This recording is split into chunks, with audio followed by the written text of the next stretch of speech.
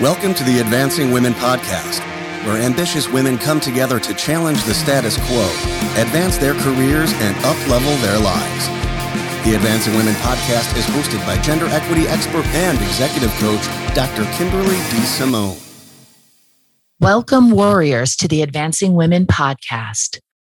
So I had a different topic planned for this week's episode, but I've been kind of entrenched in discussions of diversity, equity, and inclusion this week. I also presented in a conference this week on the importance of diversity, equity, and inclusion in creating a culture of inclusivity in the classroom. And so DEI has been really on my mind and in my discussions a lot over the past few days. And I'm feeling compelled to talk about it today from the perspective specifically of what it means for advancing women. I've shared in previous episodes plentiful research on the broken professional pipeline for women, how women have advanced, but only to a point, and how there are many social, cultural, institutional, and structural biases and barriers holding talented, qualified warrior women back. I try not to inundate with statistics and data points, but still provide a lot of the research. But for the purpose of context, when thinking about diversity, equity, and inclusion and women's advancements, we have to talk about some key statistics and data points. They're very illustrative. As recently as the 1950s, only about a quarter of married women worked outside of the home.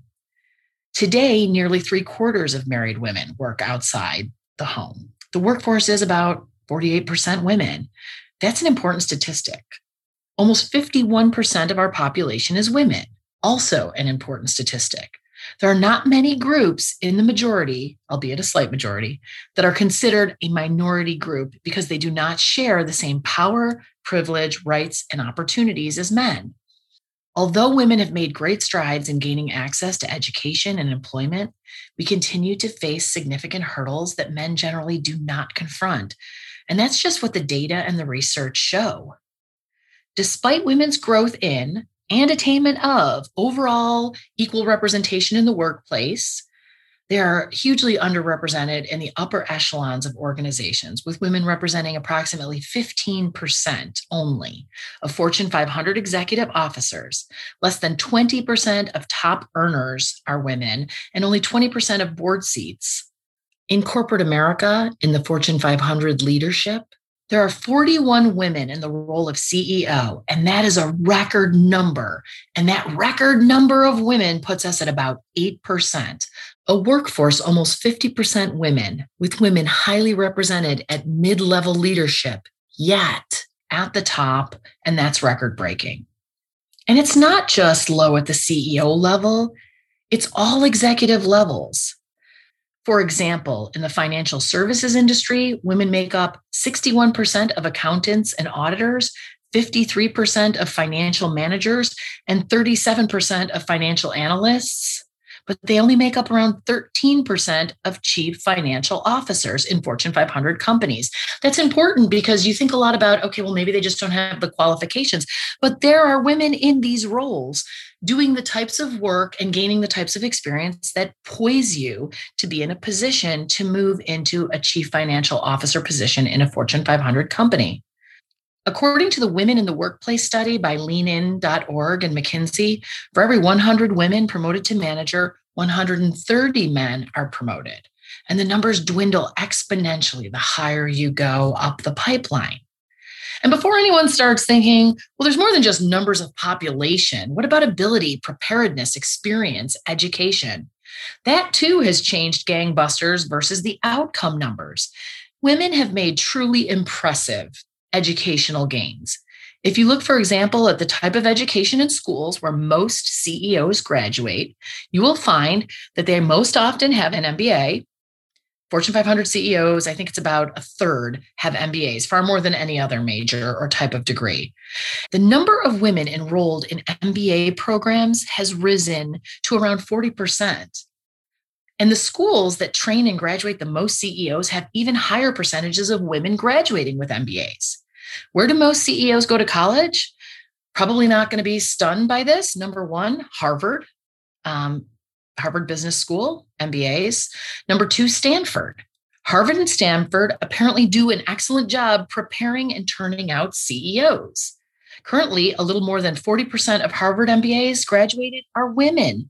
Stanford is around the same and increasingly is putting out more than that. The current MBA class is 47% women.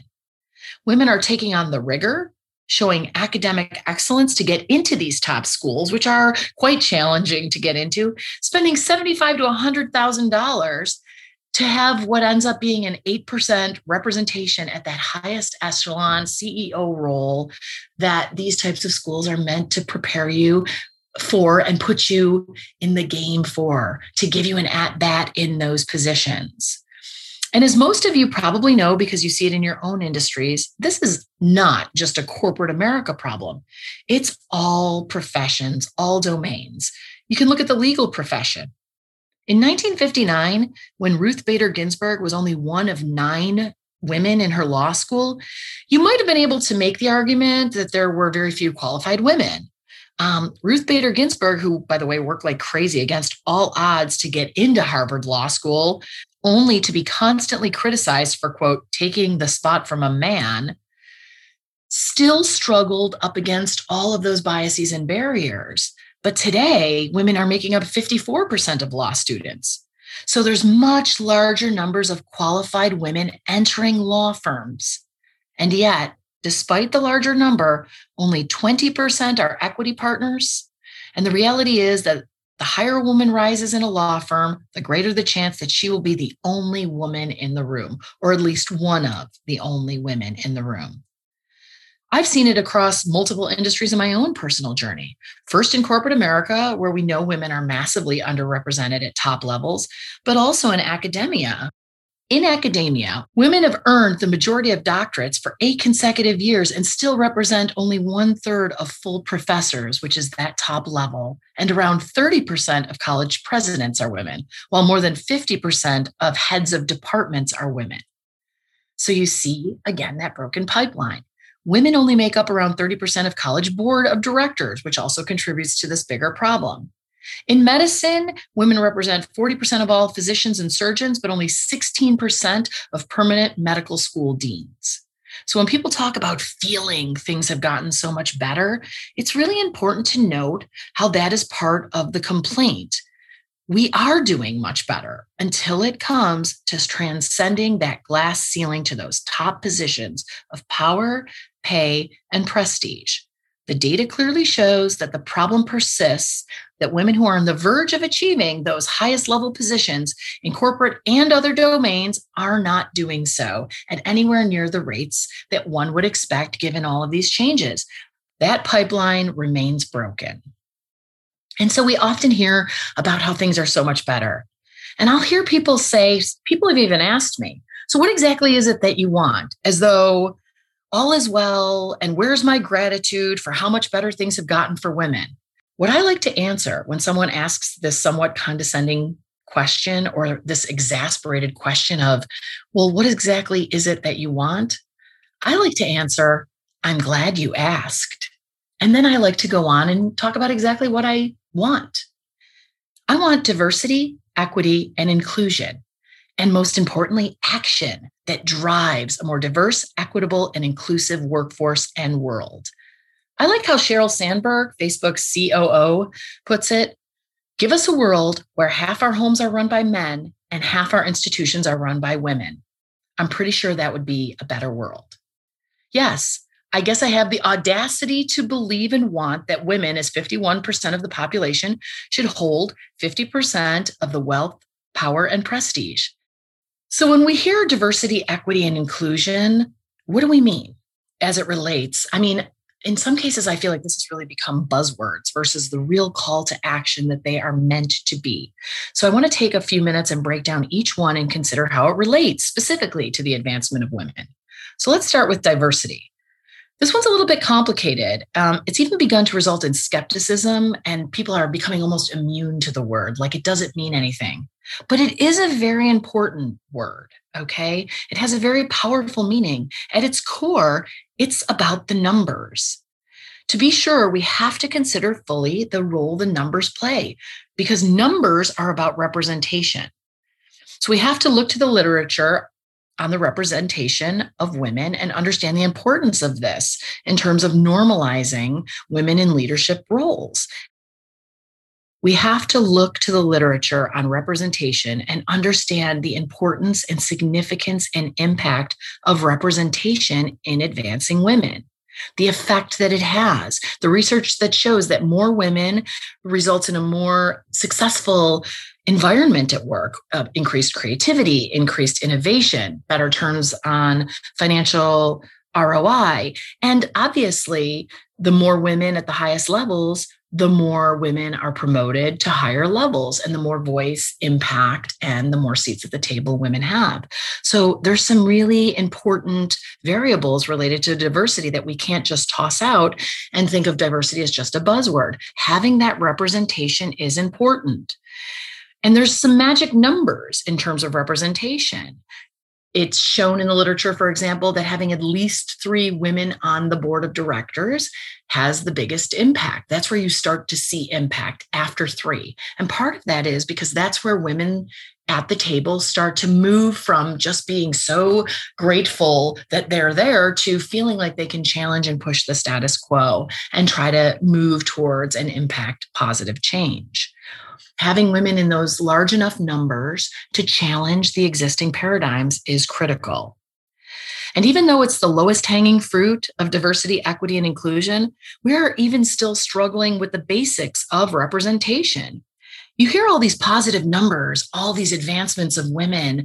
They're a little suspicious when we look at the overall health of the pipeline to those top level paid prestige power roles, where it continues to be eminently male and male dominated. Ruth Bader Ginsburg said, "Women belong in all places where decisions are being made." This speaks to diversity, but also equity and inclusion. Do we have presence, representation, and voice, a true seat at the table versus a token seat at the table where we're there for optics, but not for the opinions we have and to bring about real change and real decision making? That's critical. That's where we shift from just diversity, having representation, to equity, which is about meaningful representation. Equity versus equality is important to consider as well, because they are very different, but they are very important, both of them in their own right. Equality is a baseline, and it's, again, more quantitative. It's aligned with diversity in terms of basic baseline fairness and equity. So equal pay for the same work, for example, is a good equality goal, but it doesn't encompass the even higher echelon of equity. Because equity is a little bit more difficult than that. It's a little bit more qualitative and quantitative. You have to look at not just giving people the same, but giving people what they need to be successful. The ultimate measure of leadership must be, how well we do at creating an environment conducive to the success of all. We can turn to many places that are excellent metaphors for workplace equity and help explain the difference between equity and equality. If you're a parent, for example, you probably understand equity intuitively. We may love our children the same, but we certainly don't treat them the same all the time. Sure, there's an equality in terms of their baseline needs, but equity is about giving each child what they need to thrive. If one of your children needs math tutoring, you don't go out and get a tutor for the other child that's doing awesome in math, that just doesn't need it, but you want to make sure you're being, quote, fair. That's ridiculous. But this fallacy that equity and fairness are somehow opposed persists. If we do it for one, we have to do it for all, right? No, actually, you don't. Just like with your children, you give them what they need, and what they need is different. And there's a host of reasons why they need different things. And our job as parents is to help our children be as successful as they can be and to live the best life they can live. And the role of all leaders is to provide an environment where qualified and ambitious, hardworking individuals all have opportunities to advance and do as well as they can do within the organization. You can also look at gardening. That's one of my favorite metaphors for equity. If you're planting a garden and you think about equality and you say, I have to treat every plant equal. They're all going to get the same sunshine. They're all going to get the same amount of water. They're all going to get the same amount of attention. What ends up happening? as you might imagine, some of the plants will thrive and grow and flourish, but some of the plants will die because you can't treat them all the same because they have different needs. Different kind of plants have different kinds of needs, okay?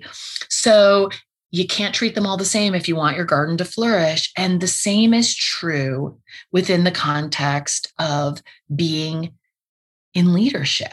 We as leaders have to think about how we create environments that remove barriers. And removing barriers is not accommodating. It's investing in potential. And I think that's so important. I really am bothered by the language of accommodate because I don't think it's the right word. And I think it has a connotation that suggests we're asking for something where I don't think that that's the case. It's about investing in potential. And if that means you have to, as an organization, make changes, adapt, or pivot, then that's what it means. Accommodation language suggests laxing standards or unfairly expecting something when it truly is meant to mean, and what it really means is to provide room for someone. If you look up the definition of accommodate, it is to provide room for someone. It's not about me instead of you. It's about making room for me. Accommodating women within the workforce is not about women instead of men. It's about making room for women. Inclusion and belonging is really the highest echelon of diversity, equity, and inclusion. Cultural change activist Verna Myers is often quoted for famously saying, quote, "Diversity is being invited to the party, inclusion is being asked to dance." But I prefer to think about how this has inspired even better analogies for inclusion. Diversity leader and inclusion trainer Daniel Jude notes, quote, "Inclusion isn't being asked to dance, it's choosing the music." Or even better, diversity is going to a party. Inclusion is being a member of the party planning committee. And I love that. It's deciding what kind of party it's going to be. Inclusion is about everyone having voice in the type of environment that they are in and how they can be most successful in that. If we were creating the workforce today in a world where both men and women work in equal numbers, where fathers want to be more involved in raising their children and women want to advance more professionally, again, as Sheryl Sandberg said, a truly equal world, that's inclusion. That's having a seat at the table, not as a guest at the table, a true seat as an equal at the table. When women want things to change in the workforce, it's not an accommodation. We're not guests in the world asking to come to the party. We're half the world's population asking for a world that works just as well for us. That's not an accommodation.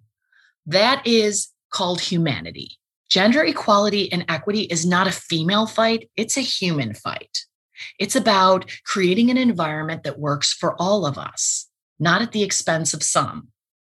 Doing the same for everyone might be good for human resource people who want to make decision-making and policy decisions easier. Presenting the same when it suits the argument and claiming the same is fair is nonsense. It's perfectly fair to have women doing the same job as men for less money, I guess. All kinds of rationale is used to justify that difference. But ask for the structures to be changed or adapted, and that is when it becomes necessary for everything to be the same.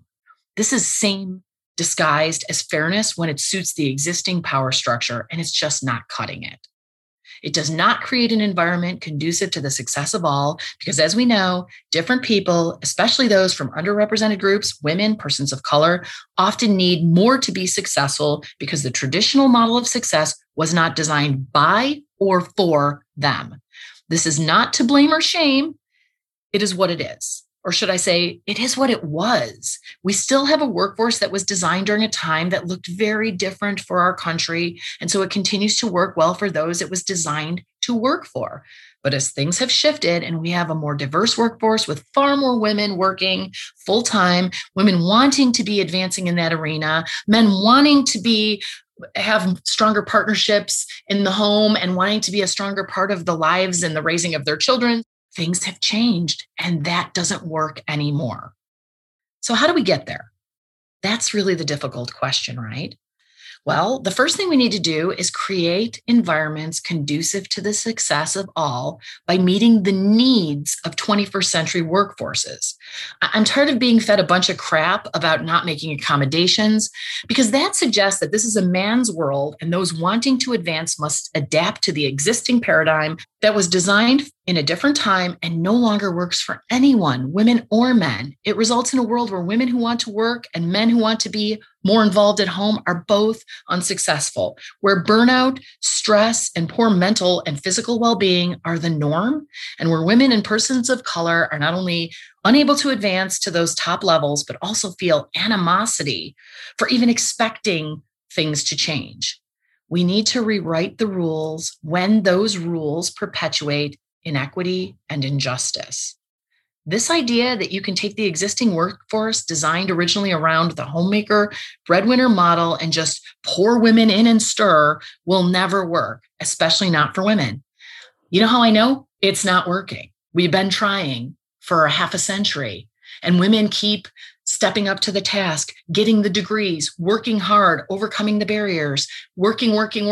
And at the end of the day, when you look at those top levels, what we see is very, very little change and a very resilient pipeline to the top level positions of pay, prestige, and power.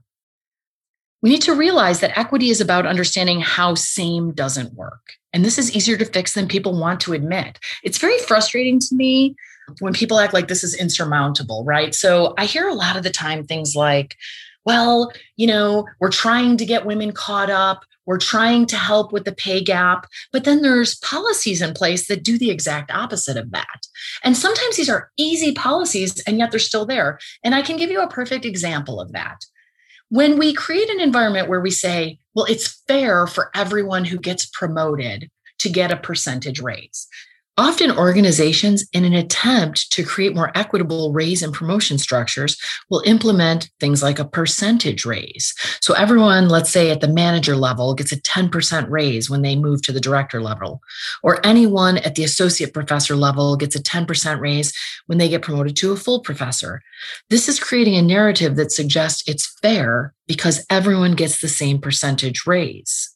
But the thing is, when women have historically been paid less than their male counterparts, that percentage increase isn't fair and equitable because it continues to increase the pay gap. So 10% on the male employee's higher salary is going to result in more money than the 10% raise that the woman at the lower salary is going to get. So you are not being fair. You are perpetuating the pay gap. We have to be really careful when we start disguising policies and behaviors that continue to perpetuate and exacerbate the problem as fair and equitable. And we need to challenge leaders to do better. Next, we need to expect more. Inclusion is about culture, and who has the power and voice in the organization is part of that. A seat at the table. Being invited to the dance isn't enough. We can't be happy with taking the scraps thrown to us. We deserve and should expect more. So from now on, when people ask, well, what exactly is it that you want in their exacerbated voice, as though we couldn't possibly want more than what we have, I recommend answering, I'm glad you asked. Then tell them it's not what you want, but what you expect as an important, talented, critical part of the organization who brings immense value. Tell them you expect equal representation, voice, pay, and privilege, and tell them this as often as you can. Importantly, we need to be mindful of the unintended consequences, the fallout from COVID-19. This has had a negative impact on women in the workforce. I've talked in previous episodes about the burden of care, which is much higher for women than men, that second shift. And that has increased significantly with COVID when we moved a lot of life to home, but the life of children going to school to the home. It was many women who ended up pulling out of the workforce. And we need to be sure that we're having the tough discussions to ensure that we have a strong recovery plan that includes on-ramps to get women back to work and to really look to the positive side of COVID, which is an increased understanding of how a flexible workforce can truly exist I mean, there's been a lot of debunking that we cannot allow for flexibility, but also maintain control and continue to progress and have high productivity. And that is just not the case. But we have to think about in every way how we are considering the ways to get women who have had to take a leave, whether it's because of COVID or anything, back to work, back into those positions of opportunity. We really need to think about how to address these problems, because what happens is you have something like COVID, everyone's feeling better, but nobody wants to think about the fallout from so many women having to kind of take a step back or to even slow track themselves because of this, and how we're going to make sure we ratchet them back up to where they need to be. Finally, when people say, what do you want? What's the goal? I would say normalization. And normalization is important because that's when a phenomenon is no longer seen as extraordinary, exceptional, or unconventional. So when you see a board with 10 or 11 men and 1 or 2 women, and it feels weird, that might be when things have become more normal in terms of women having representation. Because right now, when we see that, we don't think anything of it. If you see 10 or 11 out of 12 men on a board, people don't even flinch. If you were to see 10 or 11 women on a board of 12, though, it would be really notable and you'd stop in your tracks. You'd wonder what was happening. Recently, Rosalind Brewer, the CEO of Walgreens, and Thasunda Brown Duckett, the CEO of TIAA, made history as the first time in the Fortune 500 that we have 2 Black women CEOs. And it's newsworthy. 8% all-time high women CEOs, newsworthy, historical. That's what I mean when I talk about normalization. When a population that's 50-50 male-female, and with women graduating in record numbers out of colleges, and we don't think that 8% is groundbreaking and extraordinary, that's when we will really be able to say that we have fixed the problem. When leadership looks more like the population being led, then maybe we can stop the fight and ratchet up the celebration. We cannot, though. We must not accept that this is as good as it gets and it's anywhere near equitable or fair. We cannot be made to feel brainwashed almost into believing any messaging or narratives that suggest we should be grateful for what we have just because it's better than it has been in the past.